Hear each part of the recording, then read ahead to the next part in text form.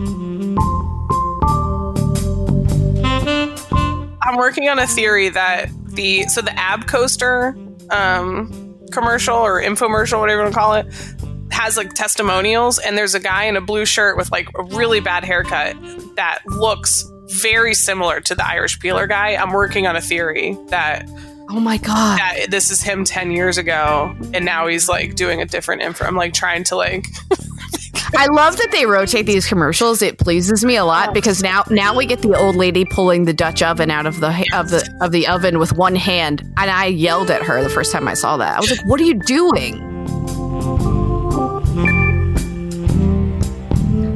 Welcome to an ACC podcast. I'm Lauren Brownlow, and I wasn't sure who to have on this week, and I thought, why not check in with a team that I frankly haven't gotten to watch as much of this year as I would have liked to, and a team that seems to potentially be turning the corner, maybe kind of a little bit, in Virginia. And who better to do that than noted Virginia expert, Caroline Darney. Hey, it's Hi. me. Happy New Year. I don't think I haven't talked to you officially in podcast form since the calendar changed, aka it went to what is it now, December 36th or no 46th. I can do math, it's fine.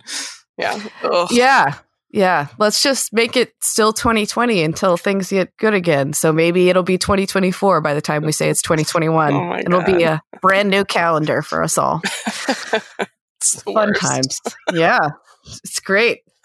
And I said this to you before we started, and I've said this on this podcast before too. It's weird. I thought I would have this problem with football too when they started playing college football, and then football, it wasn't perfect, but it went, I feel like ACC went relatively well. They built in time to make up games. They seemed to know what they were doing. They seemed to be extra cautious with bringing people back into play or not. I felt okay about it, you know? But the pandemic was not what it is now, for one thing. Yeah. And another would be, that football is a little bit of a different animal. It's a little easier to, I think, be safe playing a game like that, considering the fact that, you're outside, you got helmets on. Some guys wore face shields even in games. Not everybody, but I mean, I think you could. I don't know of a known transmission between teams. Do you in football? I don't think so. I don't think I do either. Which makes sense based on what we know. Yeah, and it just even the. Like, I'm the same as you. I thought that there would be hiccups and problems and stuff, but like, just, it's so jarring, the difference when you look at if a staff member has to, is positive or has to contact trace. Like, that can knock out enough people that you're done for 14 days, like, or 10 days. And that's the other part too, is that when we now have states and schools and conferences that are operating on different requirements.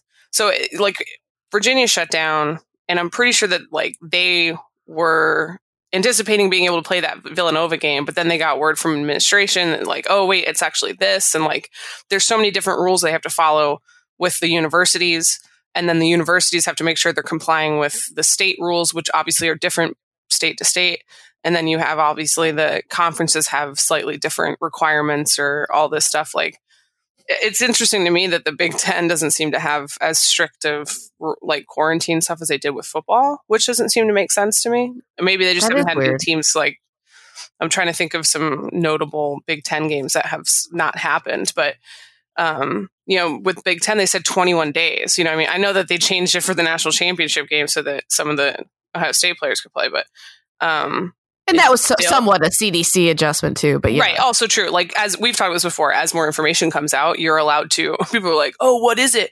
They said masks didn't do anything in February. It's like, yes, this is called science, where as things change, you adjust your, like, it's not lying. It's changing with the information you have available. That's literally science. But yeah, so there's a few things where it's just like, oh my God, so many times I've been tricked by the postponed game where I'll go on ESPN and look at what games are on that night. And like the other night I was like, ooh, West Virginia Baylor. And then I went like looked slightly to the right to see what time it would be. And it was like postponed. It's like, oh no. So it's just, yeah. And it's so weird to me because like, I feel like in football, every now and then you would do this, but not very often, where you would be like, oh, well, you got to kind of throw that game away because that team was coming off a COVID layoff. Mm-hmm. And in basketball, I feel like I've said that like at least 5 or 6 times already. Yeah, it's hard to establish. And we talked about this in our Streaking the Lawn podcast yesterday that, especially Virginia, since we're going to talk about Virginia a little bit today, like their schedule, which was chef's kiss beautiful for the non-con before all this stuff happened with like the Michigan State game and Villanova and like all this stuff. They didn't get to play Michigan State or Villanova because of one shutdown, which is a bummer. And it sounds, again, this is one of those, like when people, one person gets it and the whole team's out or, that sort of thing. And it just stinks. And these kids have to like go back and sit in their dorm rooms and wait it all out. And, but now when you look at like Jerry Palm's latest bracketology, and I get it. Yes, it is January. I know, but this is just kind of what, you're looking at. When games are getting played, are they not getting made up? What's going to happen with conference games? He doesn't have Virginia in. Yeah. And like NC State's another really good example. They had UConn on the docket. They had Michigan. Both of those got, axed for their own COVID issues. That's why they scheduled St. Louis. And of course they played that game off of a lengthy COVID layoff. Yeah. And they looked like it. And the bigger issue when we're talking about ACC stuff now is NC State, Virginia, some of these schools that didn't get those big non-conference games and have instead like a loss to St. Louis or, Virginia losing to San Francisco. Hey girl. Yeah, she I don't know what she heard, but when you have those things, now they don't have as many with the way that the ACC is playing out right now. Obviously those things can change and adjust. There are no top 10 teams in KenPom for the ACC. Yeah, and it's funny. Coach K like literally laughed when asked. He mentioned that they had a net ranking like a couple weeks ago, and he was like, "How?" But okay, basically, like because there are some teams that have played like 1 or 2 games even at that point. Yeah, and I mean, you look at Florida State. Like that team is significantly better than what their you saw what they did to NC State, and that just might be on, the fact that they shot 71%. Like, is it a little bit of they played better than they probably are overall, and State played worse than they are? Yes, probably that's the case. But you look at some of these teams, and the Clemson Virginia game this Saturday is actually kind of huge because as of right now, Virginia's best wins, I guess, in this case, are Notre Dame. And that's not something that you're like, hey, yeah, we beat Notre Dame in 2021. Like, that's not, It's just the toughest thing is like, it's hard for me to analyze anybody super critically right now. Right, because, exactly. Like, I was talking with Kelly Gramlich last week about how I'm kind of disappointed in Notre Dame. And it's like, but then I thought about it and I'm like, well, why? What? It's the weirdest season. Like, it's hard for me to even put a lot of stock into almost anything. And I tell you what, that team, and like, I know people roll their eyes and stuff at like, that's the best X and X team that you've seen, but like, it still blows my mind that team hasn't managed to like knock off somebody in the 5 ACC games. And like, granted they've played, and when people look at Virginia, and I do, we'll get into whether or not like what my impressions of them are now and all that stuff. But, that Notre Dame team is not terrible. I don't know. Like, I've watched them play and it kind of is like, I don't know how they don't have. But then Wednesday was their first loss by double digits, I think. Yeah. Or they had a couple 10. That were like, they had a couple that were right at 10. And I was joking with someone that my biggest knock for Notre Dame was that they didn't beat Kentucky by more. Yeah. Virginia Tech by 14. Whoopsie. Okay. Yeah. But and even though I feel the same way about, like, I watch Boston College, and when they're full strength, like, that team has some dudes. So I do think that while the ACC isn't as strong at the top this year, I do think that the middle section, even when people will be like, oh, they're so down this year, I think that middle section has gotten way better. This is where I wish I was better at math, because I wonder if this is like the year where everybody is the closest together. Do you know what I mean? Like, Yeah. there's only one team outside of the top 100. And even, by the way, even that feels wrong for Wake. But yeah, and that's another team that when they're hit, if they, and I texted my buddy Mark Ennis, who's Louisville, I was like, and I understand just saying making shots is not really, I mean, like, duh, make shots. But there were just some, if they had, I think Forbes is definitely the guy. Like, I'm excited to see what he does there, because the way that they approached the game was so different than years past, and the way that they were, you know, they got rid of like a 16-point deficit, but then they just made some of those like inexperienced mistakes or took shots that were too tough or didn't move the ball enough and let it get out of control again. But they're a team that has like that Williamson kid, number 4. Oh my God. Love him. Love. Carter Witt as well, who showed up in a boot. I know. And that broke my heart. I was like, no.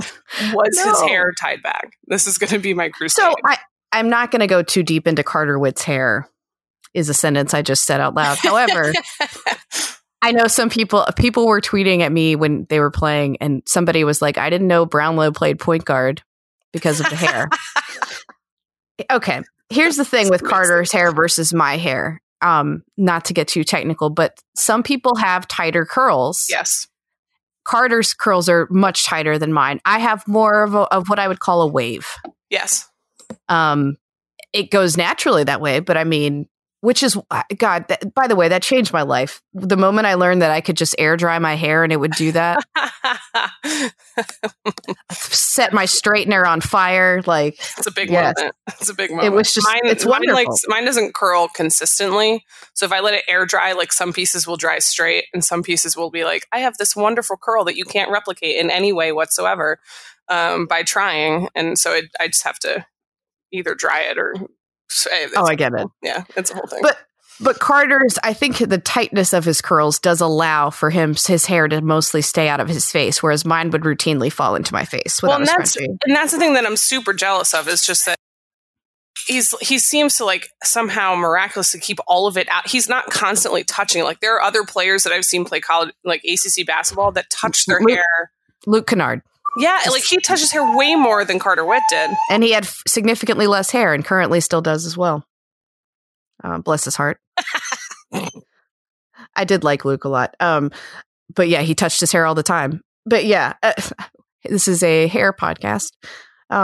It's worth pointing out, though, because, look, his hair has become the stuff of legend. But yeah, I don't know how to do the math exactly. I don't know exactly what formula it would be. I'm looking at KenPom right now, and it looks like there are several teams ranked between like 16 and 80. Everybody in the ACC is ranked between 16 and 88 except Wake. Yeah. And that feels closer than almost any other year. Maybe you could go back to like early 2000s. Like 04, 05. Then they were closer. I would like not to do that. See, that year, like I went to 05. They had, oh my God, that was that was a ridiculous year. They had 3 teams in the top 8, 5 in the top 25. Woof. Yeah, everybody was in the top 67 except for like 3 teams. Oh wow, yeah. I bet I can pick one of them. Yes, you're right. Hey, Florida State was worse, and so was Virginia Tech. Yeah, there we go. Small victories. And then you look at the Big Ten this year, right? And so Nebraska is the worst at 131. And then the next closest, like the worst team, quote unquote, is Northwestern at 63. Yeah. Okay. So already their parity beats the ACC's parity, quote unquote, at least in terms of the KenPom. It's just shifted higher. That's insane.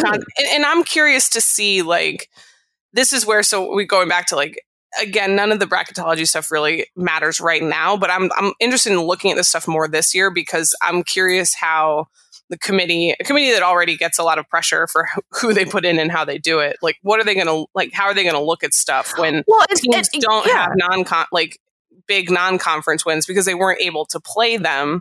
Well, and both Coach K and Kevin Keats have mentioned this too. They're like, well, what are you really going to do? Are you really going to like punish teams that couldn't play because they had COVID? Like, yeah. So right now, Pitt, like Jerry Palm has Pitt in as a 12 seed. Again, no Virginia, but because Pitt beat Northwestern by a point in the ACC Big Ten Challenge. Like, if that's what they're going to just like I think they might have to, not that game results don't matter, but I just don't think that right now you can sit there and look at both teams and the way they've played and be like, yeah, I think Pitt's a much better team than Virginia. Like, I just don't. But I understand why he has it that way as of right now. Like, I'm not right. Like, you idiot. Like, if you look at Virginia's resume, there's no good win. No. So that's why this weekend is so important without being overly dramatic about it. It's a pretty big game. One, for ACC standings, because they only play Clemson once. And two, because they don't have any big wins. Yeah, no, that's a good point. And it's just something where it's like, I don't know. At a certain point, they're probably going to have to admit, either the ACC or the NCAA or both, all of them, that like, we're not going to be able to get these games in time, and it's going to impact everybody negatively. And maybe we should all take our fingers out of our ears and just say like, okay, we got to figure out how to do. Now I think we understand a little bit, right? Why like the coaches in the ACC, we laughed at the time, why the ACC coaches were like, everybody should get in the tournament. Yeah. I think it makes more sense now that we're seeing it play out, doesn't it? Yeah, 100%. I mean, this is Virginia's had two postponements. I think they were supposed to play Wake twice already. And you're bad news. You're probably about to have a third, because State just shut. Yeah, they shut down for a second time this year, which is super alarming and sucks. And with more COVID issues and yeah. Again, this is also where like that's the thing. Like, and you look and it's just one of those like Virginia was close. I don't know how close they were to having to shut down a second time, but I think it was not. There was a staff positive, which is different, and a couple players were knocked out, and like three of the other assistant coaches, and so like it was very interesting like that, but it didn't end up in a shutdown. So I'm looking at like NC State, when you say the second shutdown, it sucks. It sounds really bad. This could be each time one person adjacent, you know what I mean? Like, and that's how bad it is with basketball. Like, you have to be careful. And I know a lot of not a lot, I don't have actual numbers, but I've heard through talking to people that like, oh, I heard, 90% of this team had it over the summer. And like, there were a couple people during interviews before the season for Virginia that said like, oh, I know a couple guys, I don't know if the players are supposed to tell us that, but he's like, I had it this summer or whatever, like they're saying that sort of stuff. So some of these guys have had it. But obviously now there's new strains going around. So like, let's get crazy, people. It's just, I don't know how they're going to, I do think that the ACC has been good at being creative. I didn't love the time of the Notre Dame game moved like 3 times because I was afraid I was going to like show up at the wrong time, but they've gotten creative. So like say NC State doesn't happen on Wednesday, like, is there someone available? You know what I mean? Like, will they try and make it happen where, they play somebody else? And of course I was just like, I wonder if Virginia Tech is open. They are not. But it's just, I don't know, man. And, again, before we move on to actual basketball for a little bit, like I have been saying this, I will say it again. When Coach K was talking about this, he was not talking about like, we shouldn't be playing, we should cancel the season. What he was talking about, and what I took out of it when he said what he said, after the Illinois game was like, I think what he was kind of getting at was like, how bad would this have to get? Yeah. Like before something is done. Everything what are we doing? Everything he said was accurate. Like, that's one of those, like, if people want to get mad about it, they just want to get mad about things that Duke or Coach K says. Like, and it did not contradict anything that he had said prior to that point. Like, and that's the stuff that makes me mad. And like, I was in this rehashing stuff from ages ago, but like, I'm just mostly mad now about Nate Oates saying that stuff because Alabama's like actually super fun this year, and I want to be able to watch and enjoy them. But every time I see it, I'm like, if it's really I think he feels badly about what he said, which is good. Yes, he probably like walked off this like podium, and someone was like, "What have you done?" Like. You've angered the gods. But yeah, it's just a mess. And it's such a weird. Have you been to a game in person this year? Nope. It's so weird. Like, Virginia's done a great job with, going in. I feel safe going. It seems like I'm comfortable with the spacing and how clean everything is. And they take your temperatures and like all the stuff you can ask for. And then they have like the weird crowd noise, which is on like a little bit of a loop. So that like Norm Wood pointed out, like, if you listen every 12 seconds or so, there's one fan that goes, woo. And I was like, great, now I can't unhear that. It's just like so strange because it feels like you're at a glorified scrimmage. Yeah. And there's Duke's the weirdest to watch on TV anyway. They're not allowing anybody in anywhere, but that's the weird. It feels like because of the mural they drew too, it looks like the Maui Invitational to me. Yes, it does. Yeah. And Virginia only has like 200 or something there, which it does. I'm guessing family and friends, right? Family, yeah. Like family and friends. Like I've seen the Huffs a few times. Say hello to my friend Mr. Huff. I will. Next time I've already seen them a couple times, so next time I'll go up and say hi and say Lauren Brownlow says hello. Say you met her at an analytics conference. Oh, excellent. Okay. I did. I miss conferences and things where I saw human beings, people, and that was fun. Yeah. Fun times we live in. And by fun, I mean not particularly. Yes. Oh boy. Well, on that note, Virginia Clemson, the marquee matchup of the weekend. Look, when people have asked me like how various teams are good, sometimes when I go on like the radio and stuff, and I'm like, oh, Louisville has talent, even though they're waiting on people to get healthy. And Virginia has some good pieces. They just need a time to kind of integrate them. But when people ask about Clemson, I'm like, I don't know. Amir Sims. My answer is always and forever, ever, amen, Amir Sims. And this Clemson team is just, I agree. There's a couple pieces where you recognize the names and you're like, oh yeah, Newman. Yeah, I remember him. And, obviously Amir Sims and a couple of these other guys. And then you look and there's like, who's this? Who's Honor? Who's this guy? And so you kind of look at the roster and they have the number one defense right now. Like Virginia fans are furious. That part is on brand for what Brad Brownell and company do. Their offense leaves a lot to be desired, and that reflects in the numbers as well. But the defense is what does it for them, and that's when they're good. That's how they are good. Yeah. Always. And this is going to be super interesting, just on so many, because normally you'd say like, oh, it'll be defense, and no one's going to score. And that might be the case because Virginia's defense, while all the way at 13, is getting better. This is the time for people who haven't watched, like Tony Bennett has actually decided to forego some of the defense to have some offense on the court.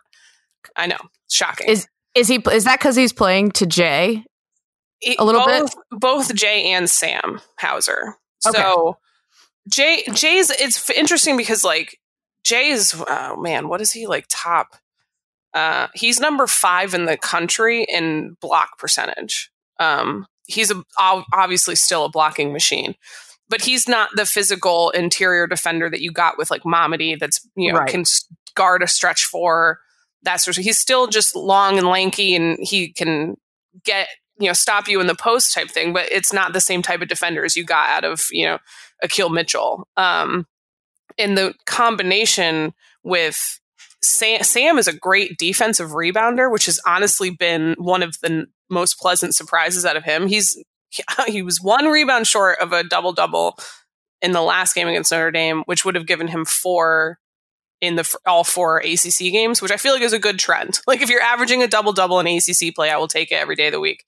But he's not as quick-footed. And so he was early on when they had some of the struggles, Virginia was leaving guys open and not like in a team passed the ball really well and rotated it and got an open 3 like the pack line is designed to allow if you do it perfectly. It was like guys would completely miscommunicate and both go to the same person or the hedge wouldn't recover and someone is in no man's land, complete defensive breakdown, open shot type thing. Like those are the things that'll like keep Tony Bennett up at night. There are fewer of those now, which has unsurprisingly coincided with their better play. So the defense is not what you saw out of it last year, but the offense is miles ahead of where it was last year. I won't say 2 seasons because obviously that was the, like DeAndre and those guys, but well, that's it. That's I love when Tony does stuff like that, honestly, because like he recognizes what the strength of this team is going to be, and you build your program around defense, so it's not like you're forgoing it, but you have to understand what you've got on your roster. Yeah. And they've tightened, and this is always the case with, and Tony Bennett's not the only coach, but who does this, obviously, but the tightening of the lineup, the rotation has started to happen. And it's tough because you're seeing guys like Wolde Tensai, who was a huge piece of that team overperforming last year.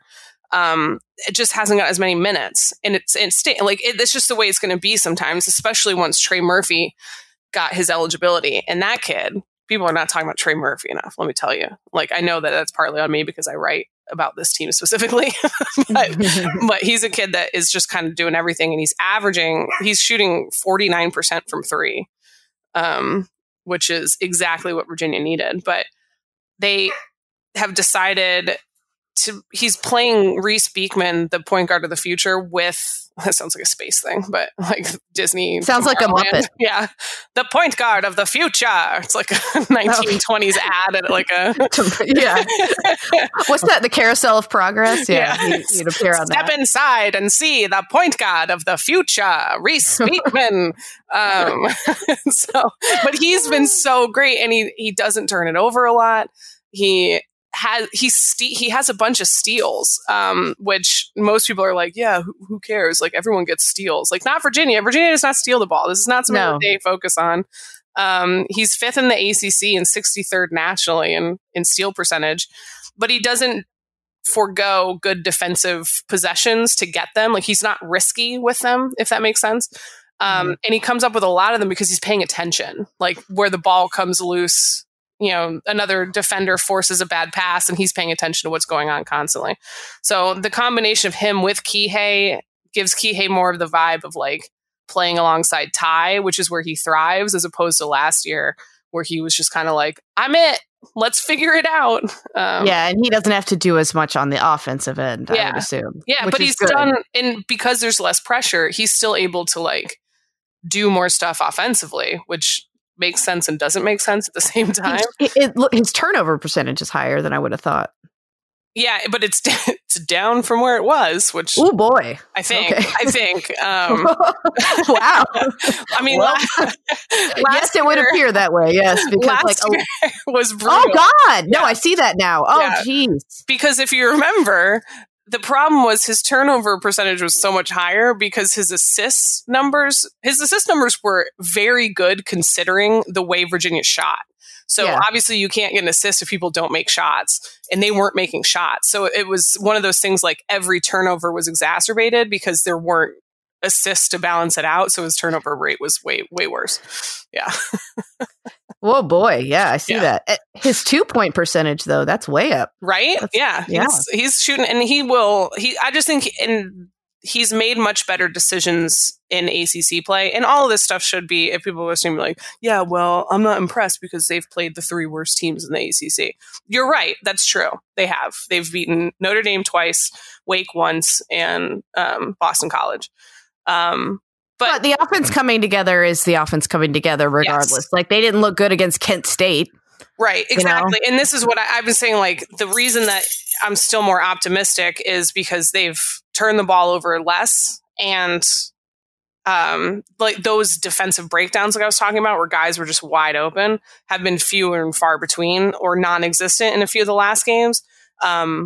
And they were happening against teams like Kent State and teams that they shouldn't be happening against earlier in the season. So this is definitely, this team is much improved from the team we saw. Well, you cannot take anything at all ever away from playing Gonzaga. I'm sorry. Like, just don't even bother bringing up the Gonzaga game because they are on a whole. I just cannot believe how good they are. It's insane. Yeah, for sure. No, I'm with you on that. So yeah, I mean, I'm intrigued to see that game and see where Virginia's at. Certainly see where Clemson is after a COVID pause, and they didn't get to play at North Carolina and potentially extend their streak to 2 games. Well, and I really like this game too for matchups. Because it's kind of like I want to see both Bennett and Brownell kind of moving the pieces and who's matched up on whom, because you'd look at it. So they have Amir as their center, but he's not the tallest guy on the court for them. He's not the tallest guy on the team. And so obviously you'd think you have Jay on the 6'10" guy, But then you can't have Sam Hauser on Amir Sims, as far as I'm concerned. So, they put Trey Murphy on him. How do they move these pieces around? They do honor his 5'10", so all the Virginia fans should be excited that there's someone that size range that Kihei can match up on. So it'll be interesting to see how they deploy their different pieces and who gets used and that kind of stuff. It's going to be fun. I'm excited. Yeah, although I was on the radio the other day and somebody said like over under with Clemson, Virginia, if they said like 105 points, and I was like, oh no, I'm not doing this. Nope. Ooh. Yeah, I'd still probably go under. Yep. Yep. Yeah. This could be, everyone's like, oh, it's going to be, 49-36. And I was like, it might, but Virginia KenPom has it 104 or no, 114. So yeah. I was like, Virginia's also scored like the Boston College one was the outlier. Well, I mean, 60. Well, it's less about that than it is about A, tempo, and B, playing a good defense. You know, but we'll see. It'll be something for sure. But yeah, that's I'm glad to know that like what you're seeing out of them is what I sort of thought was the case. 100%. They needed time to figure out each other. Get to know each other better. Yeah, exactly. Carolina, Florida State is certainly an intriguing one to me. Yes. If Duke's not playing this weekend, and they're probably going to drop out of the top 25, almost assuredly at this point. Yeah. Carolina, I think, if they win that game, could get back in it. If they do, that will make sure that the streak continues of like one of those two teams being ranked in the top 25. Yeah. Because that streak is older than me. Holy crap. Yeah. When was the last time? It was December 82. Oh, wow. Yeah. Older than me, too. I was a budding fetus. Because I was born like 6 months later. Oh my God, that's amazing. Yeah. The budding fetus. Yes. I was a few months along there. So yeah, it's wild. But I do think that that's one where if Carolina can win that game, and of course the joke here locally has been like, well, did Florida State get all of their made shots out of their system against State? God, they could not miss. And that's one of those games like, and it's really stinks when it's in, I felt for NC State there because at a certain point, there's nothing you can do. Like when they're shooting like that, there's just sometimes you're like, okay, all right. Like, I guess this is just how it's going to be today. And that's how I've seen a couple games like that. I think the Virginia Duke game in 2019 at Virginia, where was it Cam, who had been shooting like 0.4% from three, came out and hit his first 5. And, you're just like, okay, you had DeAndre Hunter with a hand in your face and you were like near the logo and you just made that 3. So I guess that's what we're doing today. Because 71% from, and granted, I do feel like, there were some choice words I had for State's defense. Yeah. Right. But at a certain, like, that's not all defense because you'd think at a certain point, like, just having a physical person there would do something, but. Yeah, they didn't have a good start, and then Florida State got in a rhythm, but still, it's pretty absurd what happened there. It's an intriguing one for me because North Carolina is on a 3-game win streak. They haven't had a win streak longer than that in almost 2 calendar years. Man, almost. These KenPom numbers are for Carolina's offense. Yeah. Well, no, for this game, like UNC offense at 59, the Florida State defense at 40. And then you have the Florida State offense at 14 and UNC defense at 17. Like, yeah, it's weird because there's been a lot of hand wringing among UNC fans about Carolina's defense. They've had their bad moments, but like, there are some things they do well. Like, they defensive rebound very well, obviously. Yeah. That's part of what they do. They rebound on both ends very well. They don't foul a lot. And they do make it difficult in the lane. They've got a lot of size. Yep. It's hard to score around the basket on them. Yes, teams are going to hit threes, but again, that's always what they've done. I think they have some good defensive players in the paint. I've talked about Garrison Brooks's positional defense on this podcast before, but he got benched from the starting lineup, didn't he? Yeah, because and Roy said this too. He was like, his defensive numbers weren't as bad as some of the other players that got benched, but I hold Garrison to a high standard. That was back at the NC State game. Yeah. And he said, but I hold Garrison to a high standard. And he's been, he really had a turnaround game, I thought, against Syracuse, because Roy did not like the fact that his body language had been talked about in the Georgia Tech game. Garrison. And the thing about it is, like, I wanted to, Roy was in a crotchety mood, so I wasn't going to say anything, but like, it's not, when we mention that, it's not because it's like it makes Garrison a bad kid or he's a bad teammate or anything. It's just because it's more like you see that he doesn't have confidence. Yeah. And you see that he's not in a good place mentally. It's not about affecting his team or anything like that. It's just like, oh no, he's not in a good place right now. You know what I mean? Yeah. And he's really turned it around, and he's tried to do it on the defensive end and kind of making plays and stuff like that. And he played great against Syracuse offensively. That's not a coincidence. So it'll be interesting to see, because they kind of need their older guys to play better. And Leaky Black has started playing really well. The older guys playing better, I think, has helped a lot. And the freshman had a nice game against Syracuse too. I think that's important. The freshman guards specifically, the freshman bigs have been great. And then Kerwin Welton, Carolina's worst recruit, has been really good. My God, these offense numbers are aggressive though. They're terrible. Look, and they were worse before. Offensive rebounding, shocker. And then everything else is like, please, we're on fire. Yes, please. We need a made basket, please. Of any sort. Is this they have 10% of their shots blocked? That sounds about right. That's bad. Well, and that's the thing, because people are talking a lot about their offensive rebounding. And by the way, I think that's one area that it won't be neutralized by Florida State, but they always have a harder time doing it against Florida State because of all their size. Oh, man. Yeah. And I'm looking at these steal numbers. Oh, my gosh. Like, they're very turnover-y. Turnover percentage 21.5 and 12.4% of their possessions end in a steal. That seems not great. Yeah, and a lot of that's the freshman guards, you know? I mean, but they played better. And their turnover percentage against Syracuse, I think, was one of their lowest of the year. Now, granted, it's a zone, and that's kind of par for the course. But I mean, those guys seem to be a little more confident. And what I wanted to see from those freshman guards was more what we saw early on, which was like, if you make a bad play, you move on.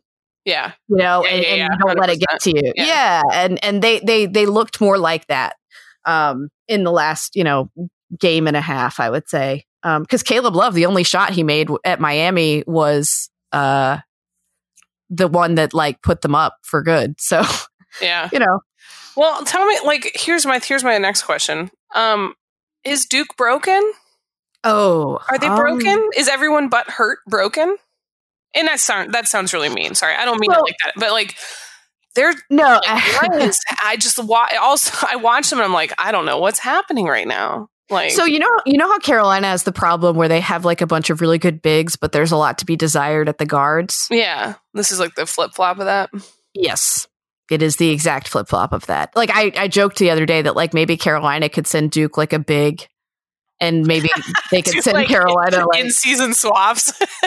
could they send like I joked like Joey Baker, but probably someone who's like an actual guard. Imagine if they sent like this is such a fun thought exercise, like always. Imagine if like Carolina had Goldwire.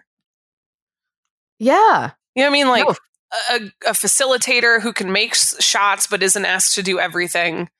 Like, who's a good defender, especially one-on-one. Like, I just think that, like, he's a guy that I think would be really interesting. I'm sorry, like, anyone who's listening now is like, how dare you, like, hit stop? Like, how dare you say those things about trading players? But, I mean, I think that's such a good point where it's like, they're just a couple pieces where, I mean, they're just kind of, and this is because Duke is so good constantly that when they have, like, a good team, it looks like they're a complete mess. And that's like, that's what's not fair. They're not horrible. Like, and I think when Jalen Johnson gets back, it'll look a little closer to normal, but their roster is just so weird because they have the two freshman guards, and Roach and Stewart, I think are getting a lot better, which is good for them. Wendell Moore has started to play better. Like you said, Goldwire's been steady. But he's been there for 8 years. But it's funny, right? Like, it's like Goldwire, Roach, and Stewart are like your, main, backcourt. but everybody else in that roster is like 6'7", 6'8", 6'9", but they don't really have a ton of big guys, like true big guys. Yeah. They have Patrick Tepe, and he's been out with a back injury, and then Jalen Johnson, and that's it. Like, they don't have they have one person that's taller than 6'9". That's the wild part about Duke's roster, right? Oh my God. This is like it has like small Florida State vibes, but not the length that they need to like. Yes, that's the problem. It's somewhat Carolina's problem, but in reverse, where like Carolina doesn't have a lot at the guard spots for you to worry about. Duke doesn't have anything down low necessarily for you to worry about right now. Interesting. Yeah, so I think that's part of it too. It's just the roster. I was watching them play, and I was like, I cannot figure this out for the life of me. Like, what is off? And that's exactly it. Both rosters have talent. Yeah. But it's just a question of where the talent is. Like, I think sometimes about how good this Carolina team would be if they had Cole Anthony still. And I actually think it would look significantly different than the one we're seeing now. And that's just one player. Yeah. 100%. Yeah. That's interesting. Yeah. And so their rosters are just weird right now. Like, it's just, they have talent, but it's like, how do we make a team out of this? It's like when you have leftovers at your house or something and you're like, all right, how do I turn this into a meal? What am I having tonight? Yeah. Like, how do I make this into a meal that's not the same meal as the one I had before, but I'm missing like XYZ and I just can't quite make it happen. I just really want him to play Henry Coleman because I'm obsessed with Henry Coleman. And he's the one that Virginia's roster right now, like there's absolutely no way. Like, there's so many good, and this happens a lot of places where there's good players. And this is Henry Coleman. He's sitting on the bench at Duke. He'd probably be doing something similar at Virginia. And that's not to say he's not amazing. Like, that's the thing but he's just, I love that kid. And I just was like so bummed when it didn't work out that he didn't come to Virginia. But he didn't, he didn't even travel to Virginia Tech because of COVID. Oh, yeah, he was a close contact. I think it was Chris Carrawell. Or they were both close contacts with something else or something. I don't know. It's hard to follow. So he didn't even travel to Virginia Tech. So literally Duke went to Virginia Tech with one big guy that had been out for X amount of time with a foot injury who played 4 minutes. Oh my God. Yeah. So like, that's tough. And I actually thought that would make the matchup better with Virginia Tech because Virginia Tech doesn't have a lot of pure size either. But Virginia Tech's used to playing that way, you know? And man, Jalen Cone, dude, he's just. I love Virginia Tech. No offense, I'm sorry. Fine. I'm already in the annoyed that Mike Young is such a perfect fit and a really good coach, and I'm like Mike fully Young. In that. Like, damn it, like I'm very upset about this. So it's okay. You can just be happy about what their football situation is developing into. Yeah, because I've lost them again too. No, I'm just kidding. It's a basketball school. Yeah, like I don't understand. Like. And none of this makes sense other than the fact that like Mike Young's a great coach, especially since like Carter Diarra is sitting out. Like, I thought that would have been like, oh, they're in for a world of hurt now. Like, but they've just played so well together. Well, Coach K said it the other day, and he's right. And I just happened to have seen like Mike Young's teams come in to venues here, and either play extremely well or beat teams locally, in spite of just not having a lot of what you think would be able to hurt those types of teams. Sometimes their tallest player was like 6'7" or 6'8", and you're like, what? Coach K said this though. He said Mike Young, his teams always play hard, they always defend well, and he is one of the best at just making his scheme and what they do offensively fit the talent that he has. And I mean, this year is very much an indication of that. And I think when you get rid of some of the, maybe I think it was Kelly Graham like that pointed this out last week. You know, you lose some of the guys that maybe didn't fully buy in or weren't comfortable in the system. And now it's like the ideal situation because everybody here on this roster now completely buys into what Mike Young's doing. Yeah. There's 0% chance that Jalen Cone is actually only shooting 41%. I would have thought that was at like 80, but that's fine. I feel like every time the guy lets it go, it goes in. But I know Virginia Tech people don't like that 36.5% of minutes stat with him. They want that to be way higher. Yeah, that's low. That's very low. I think what I've watched from them is outside of Tennessee, I don't think I've seen anyone play harder than Virginia Tech does. And that's just like, that's exactly what you mean. Like, and I'm not saying that, and I always feel like every single time, this is what the internet has done to me, that if you say something nice about one team or one person, it like everyone infers that you mean the opposite about everyone else. I don't. I'm not saying that Virginia plays hard. They run their system. They do.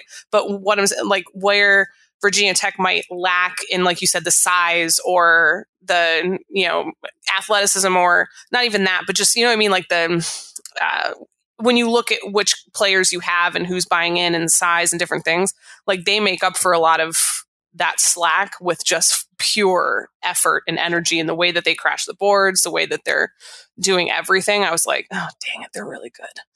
Yeah, I can't say enough about them. They're super fun. Before I get you out of here, because I know you got to run too. I want to touch on Louisville for a hot minute. Yeah, because that's another team that I felt like I think highly of their coach. Yep. And so when people were like, well, how's this Louisville team going to survive, waiting for some guys to get healthy and things like that, I'm like, they still have talent, like David Johnson is legit. They still have some guys. And that is held true, like that they're really finding themselves right now. And I've been really impressed with what they've done so far. I think they're for real. And I know that they had injuries for that Wisconsin game, but you look at their Genbom and you're like, what on earth happened there?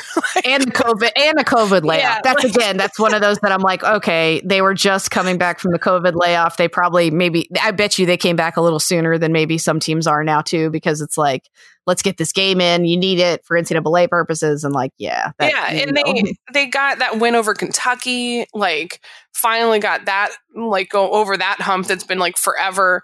And you just look and they've got Carlik Jones is great. Yeah, he's outstanding. Am I the only person that calls him Garlic in my head? No, I will too. See, I was the one that I still do the Alvarado, every single time I see Jose Alvarado, I have to sing it in my head. They have the best song names, singers team with DeVoe and all this. Anyway, but yeah, there's just this is another team I absolutely love. I understand that there's going to be coaches that retire out of the ACC soon. When you look at the upper end you're looking at Boeheim, Kay, Roy, Larrañaga. But then you look at this crop of coaches I'm just so excited about. I think Forbes is a great fit. Mike Young is clearly a good fit. I love Chris Mack at Louisville. Mike Bray is obviously a great coach. Obviously, Tony Bennett. You look at almost top to bottom, you're like, look at these amazing coaches that are in this league. And it's just fun to see these teams start to develop and it's going to get, I think it's a little tough right now, but I think when the next couple years, it's going to be closer to what the Big Ten's working with right now. In terms of top to bottom. Yeah, I agree. Do you think Jim Christian is still there at Boston College just because they forgot he was still there?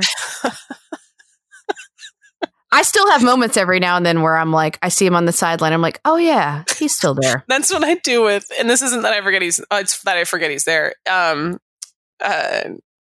Jamie Dixon at TCU. I'm always like, Jamie Dixon. Oh yeah. But yeah, that guy. I think that it might be, I've said this for a couple of years now though, that it might be close for, and I don't like, this is the part about college athletics I really don't love, is I never like to say well, they should be fired. But I think that might be close to, the frustration levels are high, I think, with some of my BC friends. I know, and I say this because if Notre Dame fires Mike Bray, I will be utterly heartbroken. They can't, right? They can't do that. I don't know, man. I feel they're just, and I know this, I don't know how many not this year. I don't know how many seasons you can say it's just bad luck, but I feel like they've had bad luck, right? Aren't there? I mean, the problem too is last year they were 20-12, which is fine. But the year before they were 14-19. Now they're 3-8. Although I'm super excited, by the way, that they're playing at Howard on Monday, on Martin Luther King Day. I think that's awesome. I had forgotten about that until I was looking around the schedule, and I was like, that rules. So yeah, the unlucky teams in the ACC will meet on Saturday as Jim Christian and Mike Bray face off as a battle to avoid being fired. Oh man. Also, what I really do appreciate that Mike Bray did was just have John Mooney come back as Nicola Jogo, because my goodness, they look identical from the far away media section. He came in and I texted Brad Franklin. I was like, doesn't that guy look like the dude that got all the double doubles for them last year, Mooney? Oh, Cal! I call him Cal Jogo. Yes, I think like from far away, he's got like the same length stubble and hair and kind of build. It feels like, and I was just like, that looks just like that guy. Oh, interesting. He's put on some weight. I see that now. Yeah. Yeah. Huh. And again, from the media section, it's not. We're not right up on the court, but anyway. Yeah, I just really there's some players on that like Juwan Durham and Nate Laszewski, like they're really good. Yeah, Prentice. Their problem is guard play too a little bit though. Prentice Hub hasn't played very well. No. And I just love that they have a guy named Cormac Ryan because I'm assuming.